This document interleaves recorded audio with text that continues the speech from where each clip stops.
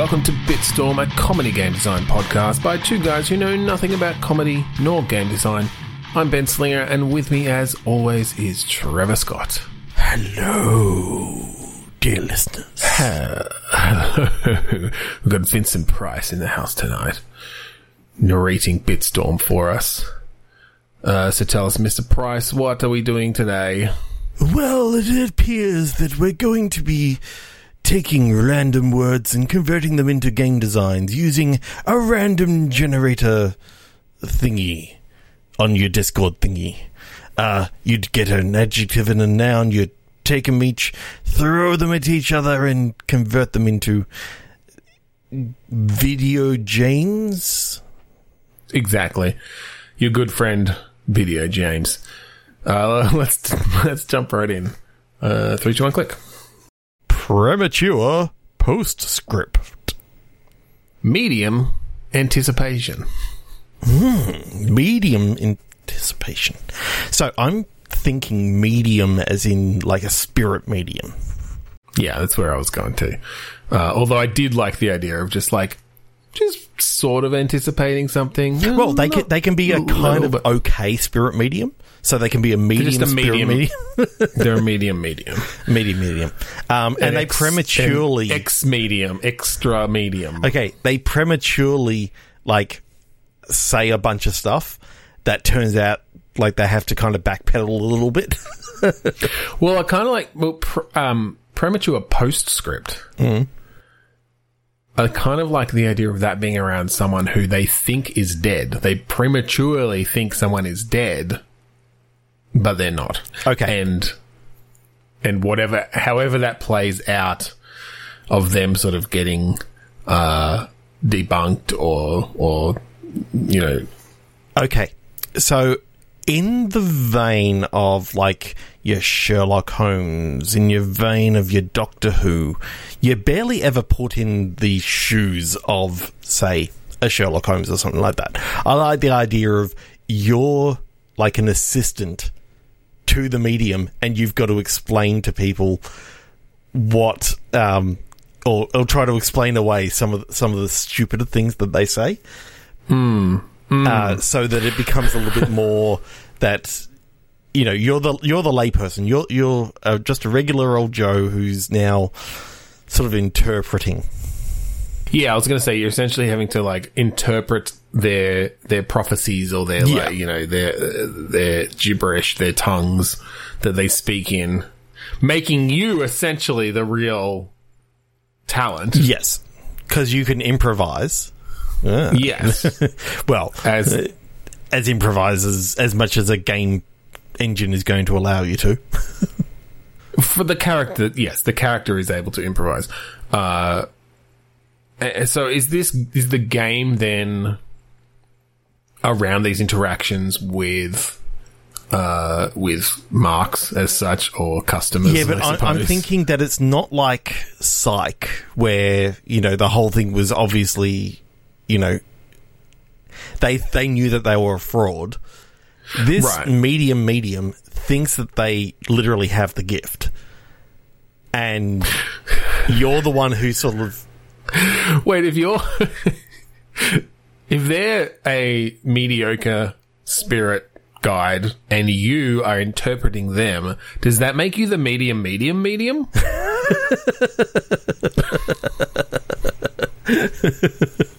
Maybe.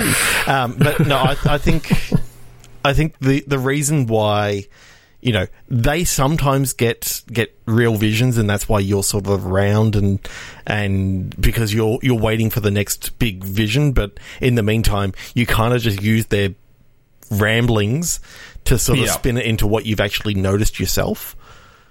Yeah, you're essentially cold reading people or potentially warm reading them in that you're using information you know about them to make it seem like you are, that this is coming through the spirit world. Yeah. Now, I kind of like the idea of, on their main job is, that they have people come into the shop and all that sort of stuff, and then, he kind of translates for what the medium does, but occasionally they get called in on cases for for like a local PI or something like that. And it's like just a way of making some extra money on the side, and it's also where, you know, something that happens in the shop, you know, sort of intersects with like the PI case, and then it kind of all comes to a head when... How serious do we want to make this? Because I could think of some interesting relationships between the medium and their interpreter, or their medium, that could like be quite an interesting dramatic turn to have. Or it could be sort of a more whimsical, comedic, wackier sort of thing, in which case having that level of drama is probably not as useful. I'm thinking not so wacky that it's like Sam and Max wacky, but just on that, maybe... So it's got some like dark humor, but so it's, sort of maybe generally more realistic and dramatic. Like the dig is funny. I think that's the sort of tone where it's like it's somewhat serious, but there's also comedic moments, and it's the Marvel films, you know. Or like if we're sticking with adventure games, like the Broken Sword games or something, where there are moments of humor and slapstick. But the story itself is generally a dramatic story, yeah. Or the Gabriel Knight series where, you know... Yeah. Where sometimes you have to use a comb to get cat hair and make a mustache and glue it onto your face. Yes. But in general, you're like trying to find the secrets of the Knights Templar or whatever. Yeah. Is the... I forgot about that puzzle. It's the notorious one. Like, you have to, you have to, like, stick the glue to the fence or something so that, and then when the cat goes through the fence, it, like, gets, you get the, anyway, it's ridiculous. It's just very adventure gamey. Oh, yeah. Very adventure gamey. So, is the spirit medium a child, perhaps? Just because that creates, I think, an interesting relationship then. And there's this sort of potential exploitation of your character. Sorry, not of your character, but that your character is potentially exploiting this child, whether it's your own child. I think it's got to not be super fucking creepy. It's got to be your own child. I mean, you could have a situation where you're the guardian of this child. You're a role model, and you know this is you're a big brother. Yeah. Sturdy wings. This is your little. Yeah, no. Listen to Comedy Rewind, where we talked about role models.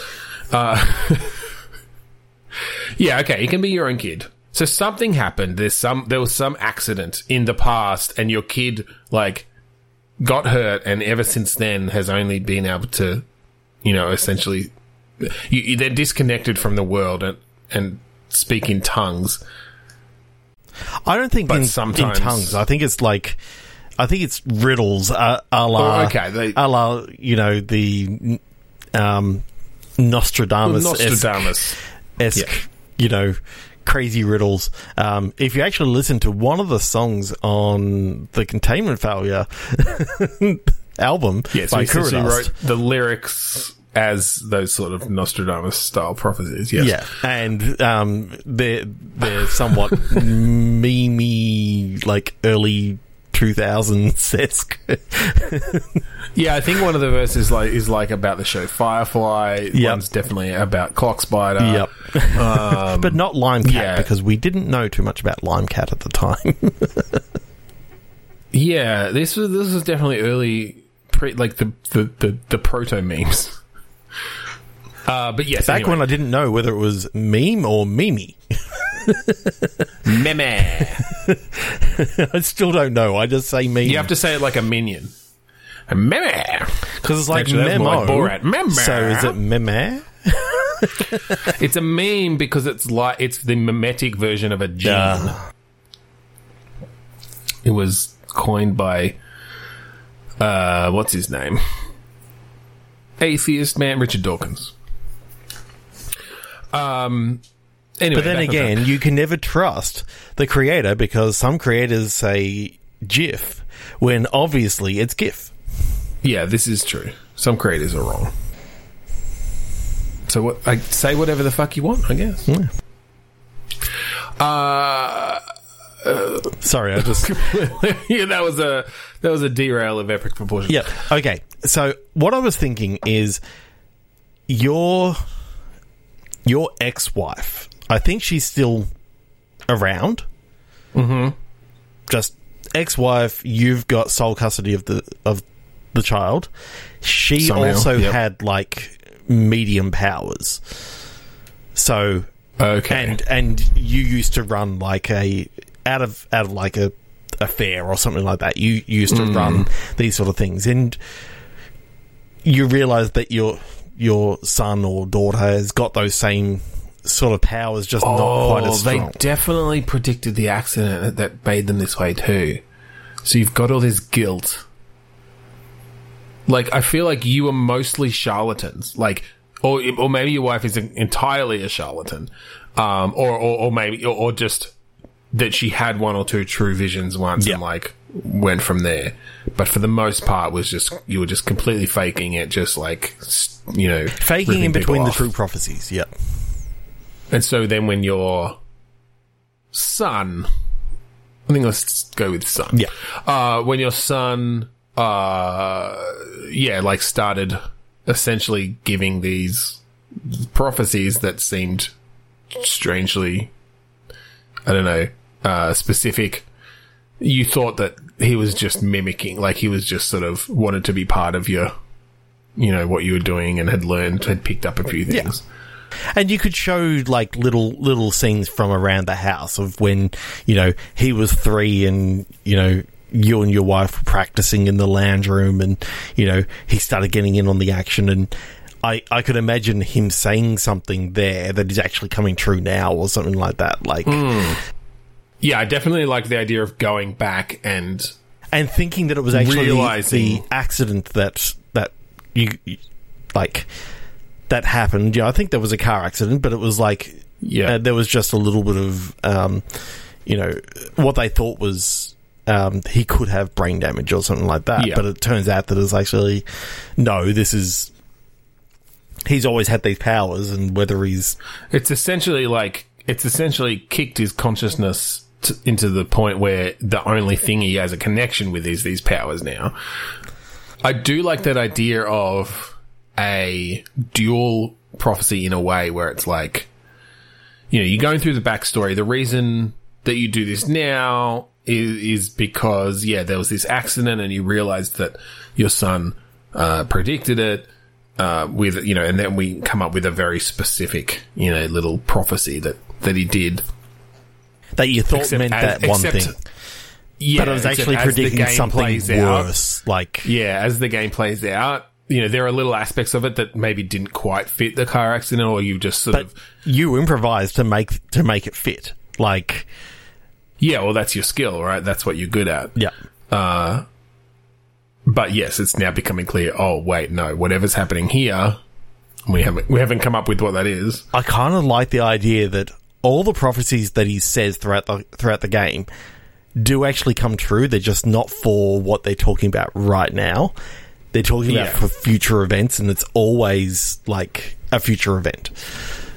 Yeah. So So it's you essentially have these scenes where you bring people in, and they want to know about their future, and your son says some stuff, and you go, oh, well, that means that you're going to come into some money and meet the man of your dreams, because, you know, when he says the words, you know, dark forest, that is actually the dark forest of your life. And then he mentioned the flame, well, that's the light through the forest, and that means you're going to, you know...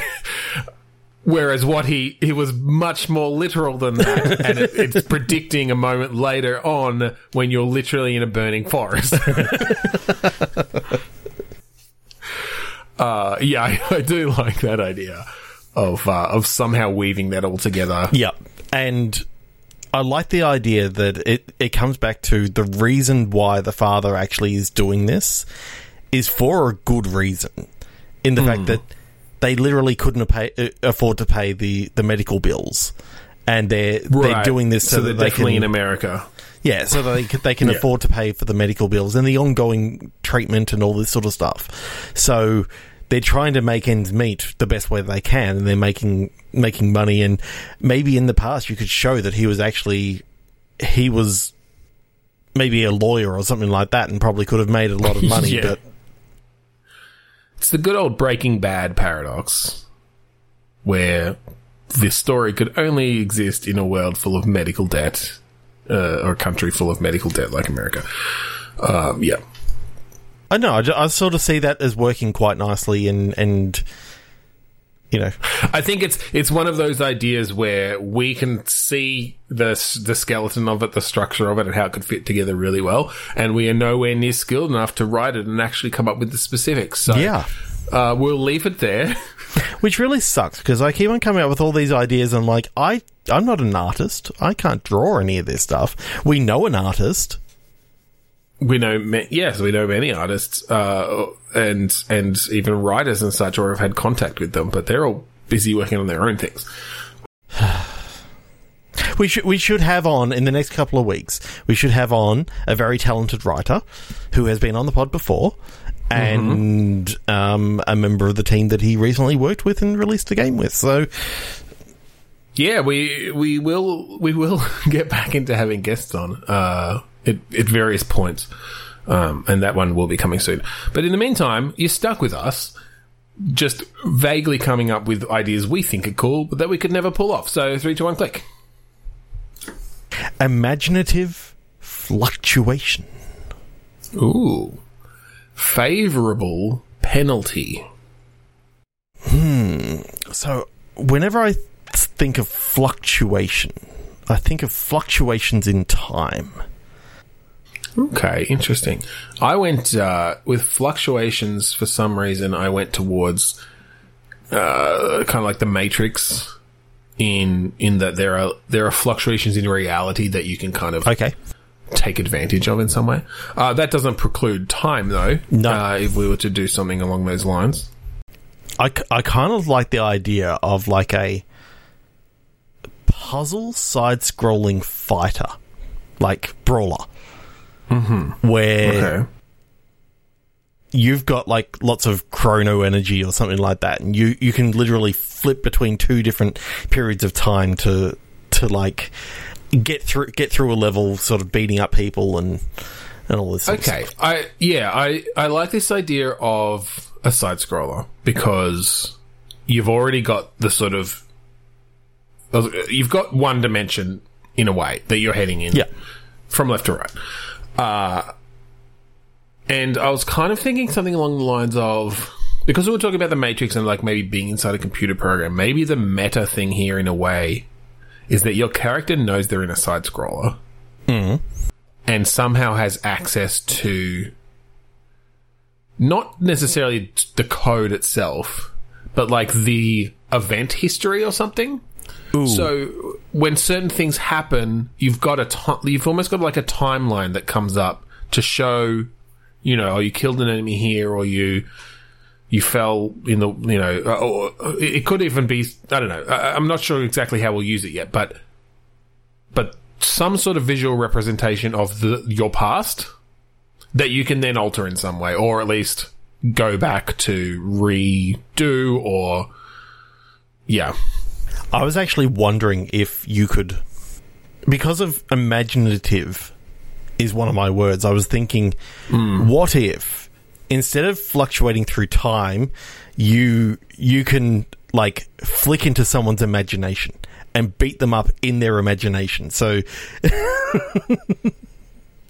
there's just something about like being able to like hit someone in the face. Is this a Freddy Krueger situation? And well, I'm thinking you're sort of going through, sort of sneaking through, and then you hit someone in the face, and you launch into their imagination, and it goes into like, you know, so like a violent psychonaut. A dream space of of literally what they're thinking this second as they're getting punched in the face. I don't know. I'm just like, I'm trying to bring imagination into it, but I'm like, you could also do it as I mean, this could literally be a side-scrolling Green Lantern game with time fluctuation because he uses imagination. Hang on. Instead of you going into somebody's imagination, can you punch parts of their imagination out of them?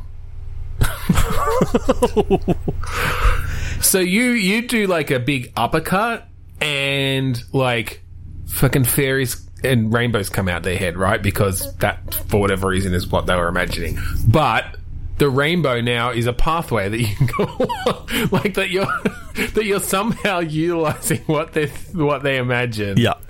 Violently manifesting it in the real world. So I suppose my other question would be, can you get a power at some stage that allows you to see what they're currently thinking of? I think you almost need that from the beginning, or at least get it very early on. You could maybe do a level also where you don't know what's coming before you punch the imagination out of them, but... Oh, they're thinking of bullets. Bang! I need bullets right now. Well, yeah, I think that's always where it becomes is that the loop in a way is making them think of something so that you can punch that out of them into the real world. to the point that you don't look behind you. There's a ghost. What? Bang! Oh shit! I punched a boss into the room. Yeah, it's like that old thing. Don't think of a pink elephant. They think of pink elephant. You uppercut them, and suddenly a pink elephant launches into the air and hits their buddy and crushes them. And they've taken it too with one hit. I think this idea of essentially somehow altering what they're thinking of, so that you can just. I just love the visceral idea of punching someone's imagination out of their head. Like, there's just something weird there, or fun there. And so it could be things like, oh, you need something to get to another level, so make them think of a crate, I guess. That's boring, but make them think of cheese. And then you get a ramp because it's like a big piece of cheese. The big piece of cheese. Yeah, I don't know. 3, 2, 1, click. There's a great idea there that's very hard to bring into reality. Someone punch me so it comes into reality. All right, 3, 2, 1, click. Largest workstation. Photographic chair. So, I mean, largest workstation makes me think of some sort of AI computing, like central mainframe AI, the sort of, almost the more retro idea of what an artificial intelligence might look like. A HAL 9000 or whatever. Yeah, basically, yeah. What are you doing, Dave? And what was yours? Something cheer? Photographic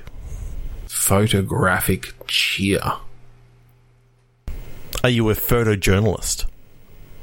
Is this just the catalyst moment when this AI became sentient because everyone was celebrating because they developed an AI that could beat the Grandmaster at chess? It wasn't actually sentient at that point, or a true artificial intelligence, and everyone's celebrating, and someone shakes up the bottle of champagne and sprays it everywhere, and there's a great photo of the moment, but the champagne seeped into the circuits of this thing and is in a very Electric Dreams kind of way. I was going to say, if you didn't mention Electric Dreams, that was what was running through my head right that second. That is literally the plot to Electric Dreams. That's a very niche movie. Fucking love that movie. Well, I mean, the champagne, yes.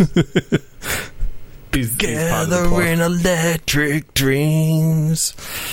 The songs are the best part of that movie. We'll always be together. I was just grooving on it. Fucking love that song. It's a great song. And it's a movie from my childhood. Horrible movie. I look upon fondly, though. Yes, I don't think it's a good movie. It did not age well. No, I guarantee it did not. But, okay. The song did, though. The song is a banger. we rip off Electric Dreams. Mm-hmm. It's maybe even that to bring the photograph into it that someone realizes that shit's going weird.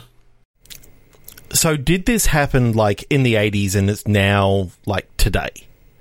So it's many years later. Yeah, and okay. So it's a matter of you finally find like the old newspaper article or something where they because I do like the idea of you being like a Byte magazine. I do like the idea of you being a photojournalist and you're looking into why in the 1980s there was all of a sudden like a big jump in technology.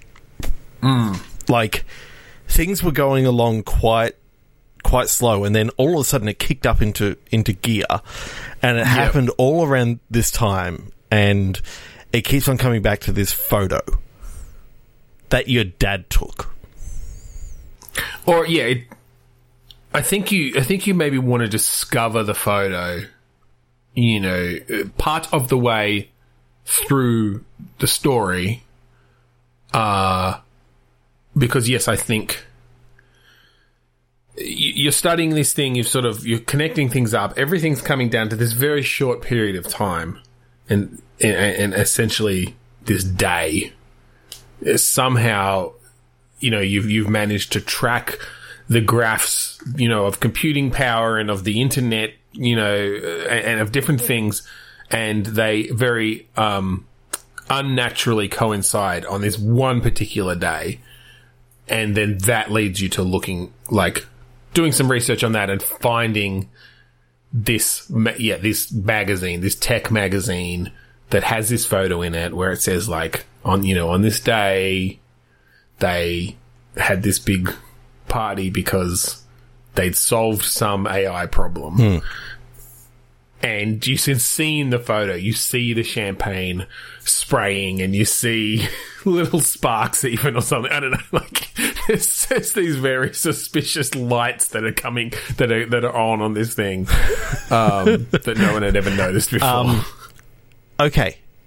So I'm seeing this gameplay a little bit different to how I'd normally see these sort of games. I'd normally see this sort of game that, you know, it's a point-and-click adventure game sort of thing. But no, I think this is actually like a somewhat side-scrolly thing, but a side-scrolling adventure game sort of thing.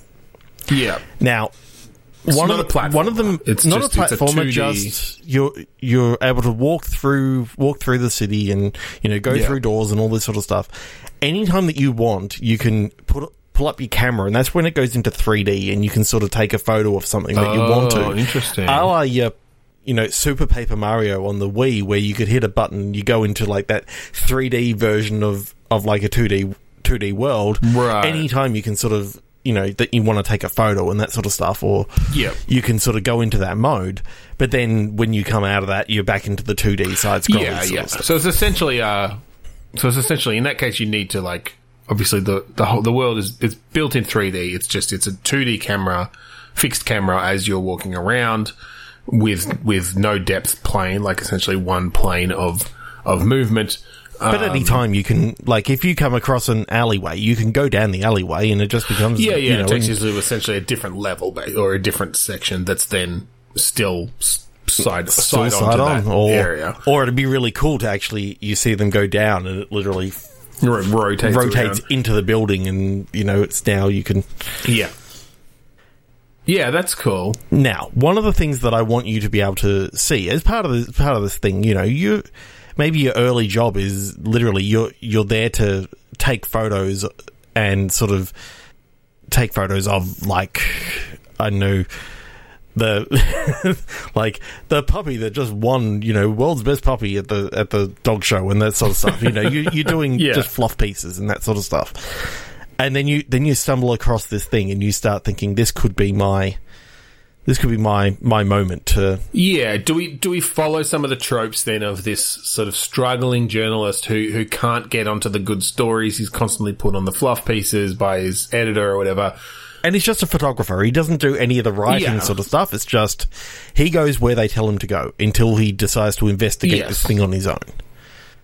Maybe he's got a journalist guy that he works with. Well, I was going to say, then I think you've probably got a couple of journalists. I feel like there's the one who is also getting put on these fluff pieces, and together they're sort of commiserating on why we always put on these shit pieces, like how do we get ahead? And then you've got like the high-powered journalist who is on these larger cases, and you want to work with them. I'm just imagining that all the guy that, you know, is won heaps of Pulitzer Prizes and all this sort of stuff, all he wants to win, or all he wants to do, is like just one time the world's largest cookie. Just, you know, something easy. Well, yeah. Like, I feel like we're derailing it a bit if we bring it into that level of. I'm not saying that you're going to work with him. I'm just saying that he'll do this as long as the next time that, like, one of these things comes up, like world's largest cookie, or, you know, a good old fashioned fluff piece, that he's involved. Because, all right, well, maybe that's a way to get into the story part. Maybe that's a way to push the story forward. Then is you go on one of, you know, you're on one of these fluff pieces with Terry, who's like the other kind of downtrodden journalist, and he does the interviews and, you know, writes up the pieces, and you're there taking photos, and you're always stuck on these jobs together. And you know, do a bit of exposition around that. And then your editor puts you on another one of these, and it's like, little girl in a wheelchair, caught a puppy that was in the tree. And you get there, but instead of Terry, it's the gruff guy from The Office who it's the high-powered journalist. Yeah, I think he's going to be super, super gruff when you first meet him in the office. And then when you see him here and he's like, glad to see you here. Oh, look, there's a girl with a puppy. He just... Can we make... Have you watched Ted Lasso? Yes. Well, the first season. I feel like he's a Roy Kent type. Yeah. Where he's just like completely stoic, gruff, swearing all the time, but is completely soft-hearted, and and it almost never. And even when he's showing it, he's still completely gruff about it, and just wants you to shut up and not talk about it once he's, you know, told you something from the heart. Yeah, I like that. Okay, so you're going down this rabbit hole of you're going through some of your dad's old stuff. I think he's still alive and all this sort of stuff. You visit your mum and dad's apartment in the city or whatever, like, and your mum goes, "Oh, go have a look at these old photos. Just see what you want." Let's make it your mum who was the photojournalist. Okay. Yep. Just because we're very male heavy with our characters so far. Sorry, I haven't mentioned this yet, but I think our main character is a female as well. Okay, that could be the case, yeah. That's all. Either way, I was going to potentially bring in a romance between your character and the gruff journalist as well, because I feel like that could play well. Yeah, so I like the idea of, you know, you sort of come in and say, I've been having trouble with like getting some good ideas for some new photos. I just wanted to see some of your old photos and just like look through them, see if I could get a bit of inspiration. And your mum goes, "Yeah, sure, that's fine. They're just in the cupboard."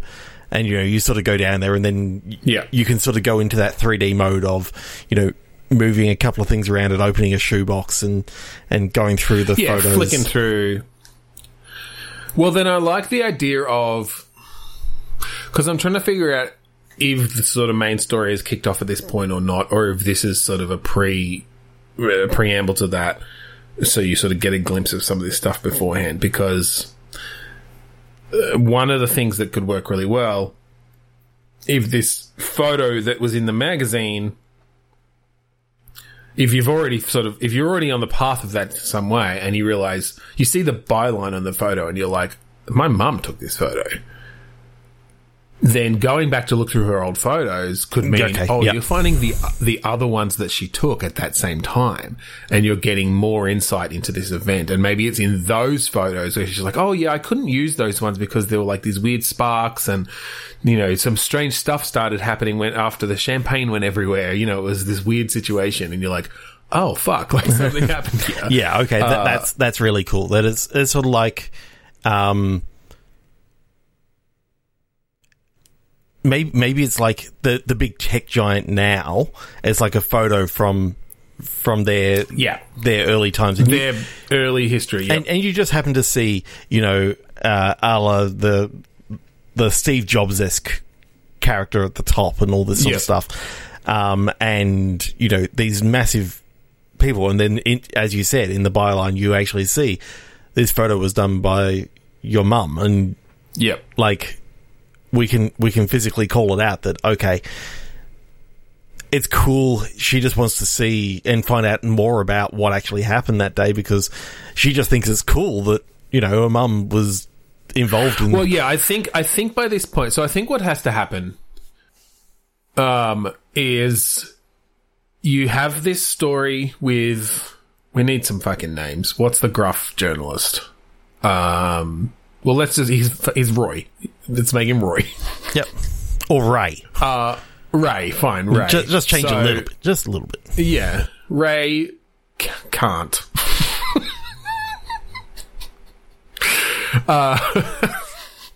Whatever, it's just Ray. So you have the story with them, the fluff piece. Get to know them a little bit.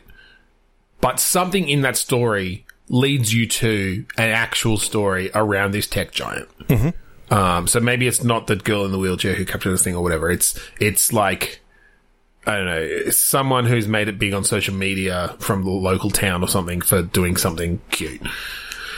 Whatever it is. Yep. But you or Ray or someone notices some weird discrepancies or notices something that says, oh, we should talk to, I'm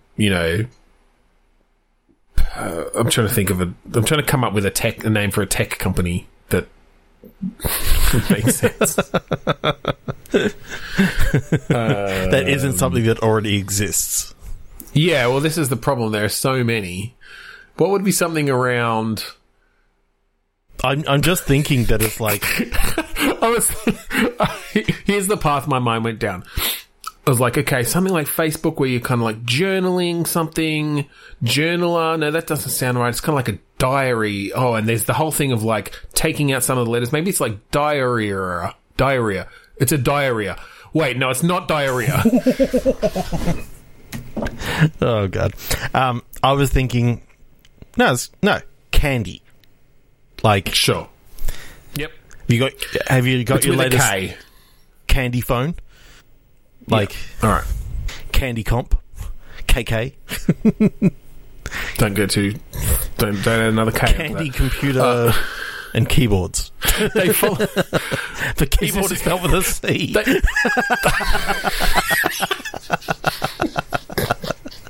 They're just really fucking up the English language with their cutesy little things. Well, it's candy with a Q. That's even better, actually. It's candy with a Q. Q-A-N-D-Y. Candy, yep. Or D-I. I think D-I works even better. Candy with a Q and an I. Yeah. All right. Yeah. And so you can buy a candy computer. Q-O-M-P-U-T-E-R. But it's actually... The reason why it's... They changed their name after this photo was taken. Because it's actually Q and I. Like... questions and intelligence or something like that. Like, okay. So, or is it around like, is it the founders or something? Like one started, it was like Quentin and Isabel or something. Yeah. And now it's got something to do with like candy with a Q and an I is actually the name of this like AI now. Yeah.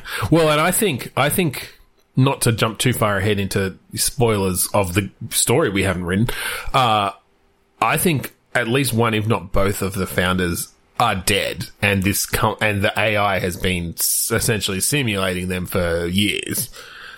And they're sort of just known as these, reclusive tech billionaires. Yeah, and obviously their Siri-esque, character is literally you talk to Candy.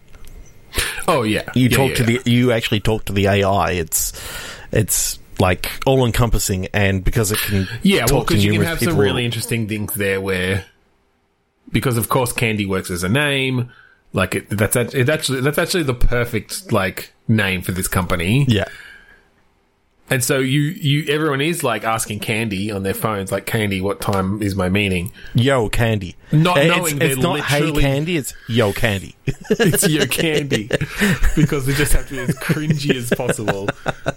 Which makes sense. That's perfect. Yo Candy. What time's my meeting? You don't have one, Dave. I think maybe it talks in the owl voice. It's not even cutesy like you'd expect. It's just full on emotionless thing. I think Quentin, maybe to do with when the AI was taking over, and in a very Jobs and Wozniak kind of way, fucked over Isabel. Yep. So she actually has not been running the company for a long time. Mm-hmm. Nobody knows where she is. But it's her voice that is the voice of Candy. Oh, it's her voice that's the voice of Candy. Just to really rub it in. Yes, the last thing she did was 20 years ago. She recorded the phonemes. Yeah. That's good. But part of the game is hunting down hunting down Isabel, who's been off the grid. All the clues in the game, you have to photograph them to actually. Yeah, I think there's all this photographic stuff. You've got Candy popping up on smart TVs and different things at different places, sort of giving you clues to different stuff. As in in-game, I'm not saying fucking Clippy coming up as a... Hey, I see that you're trying to take a photo. Oh. Or it's hey, I see you're trying to play this video game about me. Here's a hint. The camera is actually a Candy camera as well. It's one of those digital SLRs that are connected to the to the network. I was going to say it's like a Canon with a Q, and then I realized, wait, that's QAnon. Maybe no. No, okay, yeah, it's a Candy camera. Because I like the fact that, the serious professionals hate it because it sounds like a kid's toy that they have a Candy camera, but they also make the best cameras, so, because they bought out all the companies, so you don't have much choice. There's got to be, the equivalent of, your Hisense or your Sanyo or the lower tier company, because obviously you're not going to have only one company building these sort of things, but no one really uses those. Well, do you just mean and you Google to your Apple to your I don't think Facebook, or I don't think there's another big thing like it. I think there's only tier 3 companies. There's a tier 1 company, and everyone else is tier 3 or lower. They've been so successful that they've just they don't let anybody get higher than. If they start getting to that level, they literally just buy them out, and they become part of the Candy brand. It's that whole Bill Gates in the Simpsons thing, just buy them out, boys. They just destroy everything. Yeah. They destroy everything instead of keeping the shit. Yeah. All they want to do is stop them from competing. Oh, this is, I really like this story. I like the aesthetic of the side-scrolling 3D. I feel like it's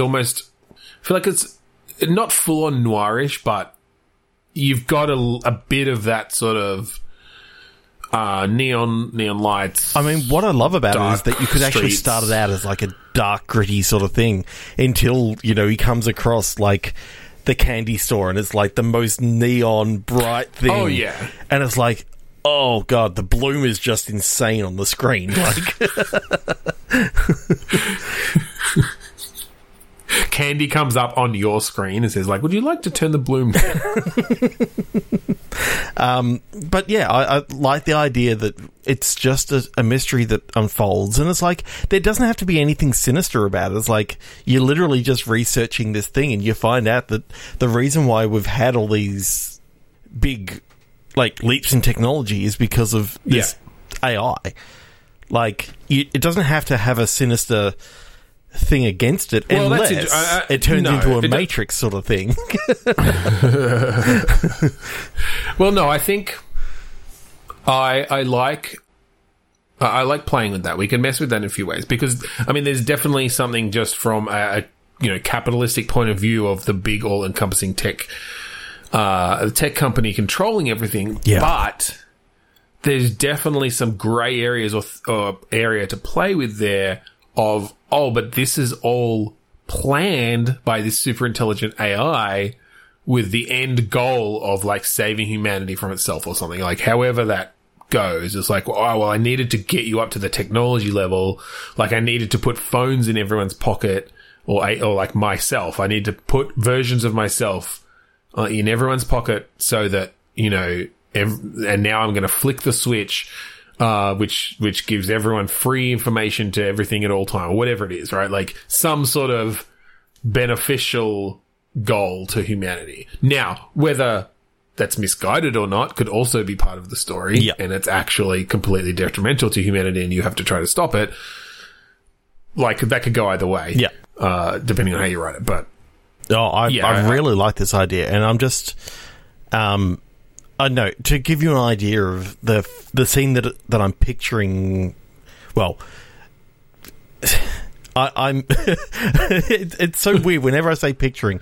I suffer from aphantasia, so therefore I don't actually see images in my head. But I have a audio description of what it looks like. Yes. And so that audio description of what it looks like, or what I'm picturing... I mean, we're a podcast, so it's perfect. Is a darkened street with rain streaming down on sort of like a 30-degree angle.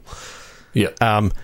Your character's wearing a trench coat and, like, one of those typical sort of hats, so you can't quite tell what your character, who your character is. And I'm just hearing that the character's, walking down the street and comes down, and you can duck into an alley and take a photo of like, you heard a noise in the alley, and you can go into 3D and take that photo, or you happen to see, like, the moon peeking through when you get to the alleyway, so you actually take a photo of that, and it's like this beautiful full moon and all this sort of stuff. But then you come across the candy store, and it's like, it is bright. It's just... It's a beacon. It's a beacon. It's, as you walk past, it's got those bright magenta, cyan, yellow, all the bright colours that you really don't want in a dark noir. But it's like, it has that juxtaposition enough to sort of take away from the grime that you had before. I'm thinking lots of lens flares, lots of all these sort of things. So yes, I think that comparison between the ultra clean, ultra shiny, ultra bright candy store. Oh God, all the employees there are like, I'm a candy man. They're all wearing stripes. Stripes, yeah, they've got like the pinstripes, the pink and white stripes. So you got candy mans like and candy mams in a callback to last week's episode. Yeah, exactly. Definitely. See, I changed it again. I see what you did. I like playing with that the difference there between that ultra clean world and the sort of the gritty noir of essentially becoming a private, or like an investigative journalist out on the streets. Yeah. Yeah. I don't know if it's sort of a big final, I think you're suspecting the whole way, as you find the photos and different things, it's like, there's something that they're using AI that could, like, that Quentin is, like, running, he's been utilizing different technologies, like, how is he getting control of this or whatever. It's not until you finally make your way up to, like, the CEO's office of big fucking Candy Tower, that you go in there and there's nobody there, and then Candy comes up on the screen and starts talking to you and tells you that Quentin's been dead for 15 years and, every public appearance, every whatever has all been completely simulated by Candy. I really like that idea on one condition. Yeah. As you're in the elevator, you hear a Muzak version of Electric Dreams. Yes, definitely. It's almost a Muzak version already, in a way. Yes, but it's just perfect. Like... Dun, dun, dun, dun, dun, dun, dun, dun, dun. Dun, dun, dun, dun, dun, dun, dun, dun. I love the idea of that's the music that's going in the elevator. You don't even have to like focus on it for too long. No, you don't. You can have them having a conversation in the elevator as she's talking to like the receptionist, and the receptionist says, "Yes, Quentin's up there waiting for you right now." Oh, that'd just be kind of creepy if it's like they knew that you were on the way to see them and all this sort of stuff. But when you get up there, it's just Quentin's on the screen. Quentin's on the screen, and you're like, "Oh, I thought you were going to be here in person." It's like, I am. This is me. Look, I'm over there. And it's like the old mainframe box from the photo. Yeah, Candy. I like that. That's really cool. All right. Let's go for one more. We've got time for one more. As long as it's this week. Good one. If not, we'll go a little bit longer. Unauthorized viewing. After casual. So, I mean, those are very broad words. Yes. On my part. But we can take them however we like. So, unauthorized viewing? Yes. Are you a casual worker who stumbled into a... Fucking hell, Trevor. Yes, I was going to say casual worker of some kind. Yes, who stumbled into, an area of the building that they're unauthorized to be in. Yes. And they've viewed something that is... Yes. They've seen something that they really shouldn't have. And they think that they may have got caught. For some reason, I'm picturing, or audio. Yes, picturing. I don't have Aphantasia, so I'm actually picturing. Just like the rough. I've got to say, it's actually kind of interesting that two people in our friends group that I know of have Aphantasia. I think it's surprisingly common. Yeah, yeah. I am picturing essentially a 2D. Escape, sort of a stealth game, except it's all about escaping. Okay. And I'm sort of, because I'm picturing sort of running around and like sliding into a vent, but then that vent, like, you've just got big black sections of the level, right? You've sort of got you can see that you're on the top level of something. You slide into that vent, and then sort of it fades in what you can see in that vent, and it like slides you all the way down or whatever, and then when you come out somewhere else, and you don't know where you're going until you get there. And so it's sort of this moment by moment figuring out how to escape this particular section without being seen. So my question is this a endless runner? I'm going to say endless runner. That is, yeah. But you'll get where I'm sort of going with it. In that you've got like randomized elements that are going to happen as you run through this thing. Like you see at the edge of the screen that there's a vent coming up that you have to duck down, and you duck down, and you sort of go into, and then you see, okay, it's going down. It goes into the next level. Okay, so. Now I'm on the next level of the level. Yes and no. I like the idea of it essentially being endless, like a procedurally generated thing where as you keep going, it'll obviously, after you do like 10 sections or whatever, it'll change up the themes or change up some of the things that you might run into. But I think it is though about that moment to moment. It's basically an endless stealther, where you are trying to go fast. Oh, if you open up on the office level and you're like sneaking between cubicles, you're there and you see, like... There's sort of a hiding behind things or a hiding in shadows, avoiding security cameras, avoiding security guards, but interspersed with moments of, well, for one, if you're seen, you have to book it, and then you've got some tools for, like, slide under their legs, and as long as you get away quickly enough, or throw a table up to slow them down or whatever, like, you've got various moves, and then, yes, find your way through a door that you can slam behind you, or through a vent, or whatever. And what's stopping you from running the entire time? I think that if they've seen you, like, you've essentially got alarm levels, and if you go into, like, the next section and there's an alarm level, like, there's going to be more security guards. And if you don't do some stealth stuff and get that down, then it's just going to get essentially harder and harder with more and more guards and different things. Mm-hmm. And potentially they even start getting, like, using lethal force instead of just trying to, grab you or tase you or whatever, because they're getting desperate then. For some reason, this person's going to get away with this. For some reason, knowledge. I've got in my head right now the game Fez, in that you could switch between the different angles. I'm thinking because of you got, like, the 4 sides to the building, that there are some times when you get a choice whether you can flip to one of the other things if, like, the stairway is further down, say, on the opposite corner. But you're saying it, like, essentially teleports you to the end of that hallway because now you're at, like, that corner of the building. No. I'm not saying in that respect. I'm saying that when you get to the end of this row, you can choose to flip to this perspective, and it's basically you got 4 different. You can only be on flats of the building and that sort of stuff. Yes. But it means that you're you can actually showing.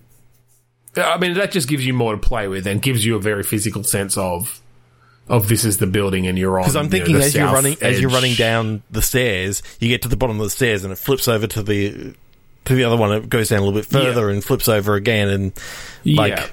Yeah, you could have some cool sort of 3D-ish stuff there, even though you're generally only playing on a 2D plane. Yeah.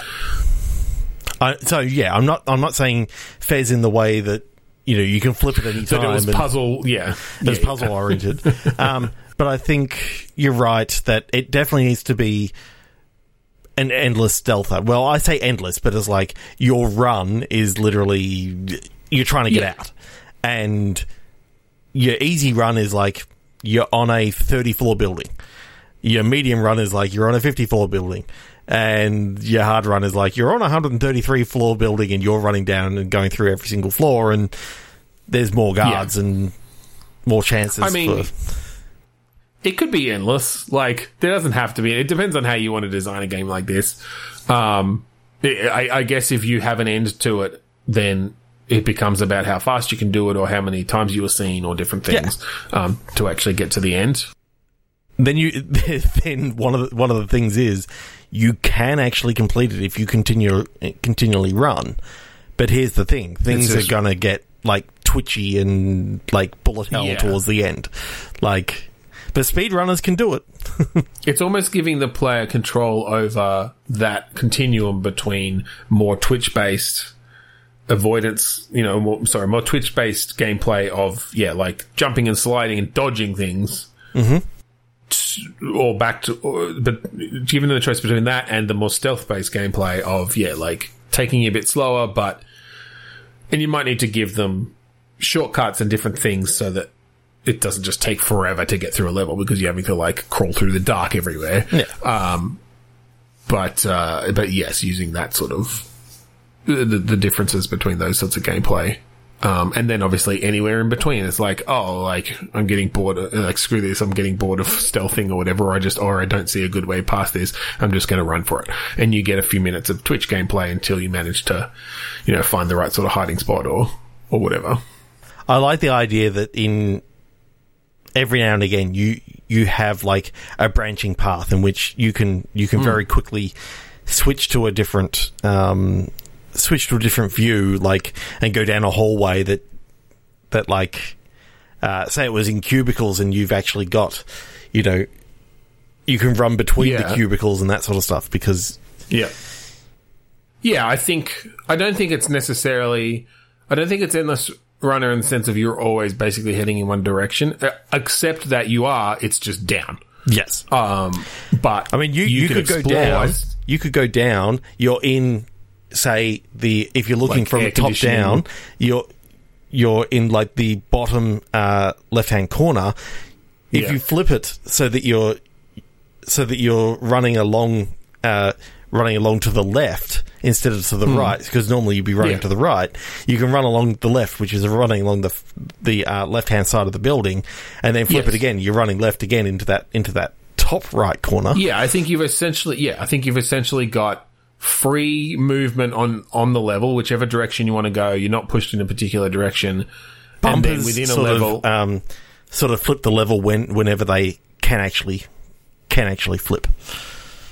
Yeah, I think you need to give them a good visual indication of, you're at the edge of the building, so if you want to keep going in this direction, you need to essentially flip onto to the other side. Need to flip onto the plane. Yeah. But, I think essentially every level will have a few exit points, whether it's finding the stairwell that's unlocked, finding a vent that lets you go down through the air conditioning, to the next level, finding an elevator perhaps, or, well, I guess maybe not an elevator, but... No, why not? Like, you happen to find... Because then what's stopping you going all the way to the bottom floor? Because there are some elevators that you get into and is like, I don't know, maybe as you're going down, you've hit the bottom floor, and then you've noticed that, that all the other floors are... Well, the 9th floor has been lit up, so you hit the 10th floor so you can get out before the 9th. So that you're not right. caught in the elevator. I guess you don't. Like I guess it'd just be about whether we literally want to give them the ability to skip multiple floors at all. But anyway, we'd figure that out. I've just realized essentially this is like a modernized version of elevator action, which I always wanted to make a new version of actually. But I always wanted to make a new version of Mission Impossible, which also had elevators. Which what was that on? I played Mission Impossible 2. Or Impossible Mission, sorry. Impossible Mission. Oh, okay. Not Mission Impossible. Impossible Mission. No. We had elevators and like robots and you were searching rooms and shit. I always wanted to make a new version of that until I found out that there was a new version of that and it really wasn't that good. I'm like, oh. But I enjoyed that game when I was young. I was like, no, it's just not good. But anyway, so yes, I think... free movement across the floor, finding one of the exits in certain ways, and making your way down, and that's good. Yeah, I like it. I don't think there's anything more to be said on that. I was trying to find a button for the episode, but we kind of trailed off into just sometimes you have to sneak into the boss's office to hit the button to unlock the fire doors, or to turn off the security alarms on the fire doors. There you go. We found a literal button to the episode. If you want to find us online, go to podchaser.com/bitstorm. All of our previous episodes are up there. Leave us a review. Tell us what you thought. We'd love that. Engage with us. As I mentioned before, the wonderful album Containment Failure by the band Kuradust is available on Bandcamp. You can check out the Predictive Text song that we were talking about before that used to actually feature on one of our podcasts. I think it was actually this one here. It used to be the final song for this one. Or it was the final song... It was either this one or it was actually Two Sweary Days. Either way, the one that we currently use is... it's not Containment. Mount Defiance. The one that we currently use is not Containment Failure. It is Mount Defiance, and it has a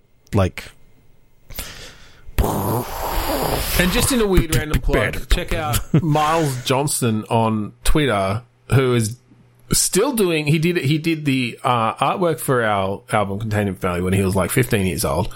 He's an incredible artist. He's just done album artwork for some huge artist that's available now as well. That's much awesome. Better, of course. He's much improved from the days that he did our artwork, but that's saying a lot because the artwork on Containment Failure is freaking amazing.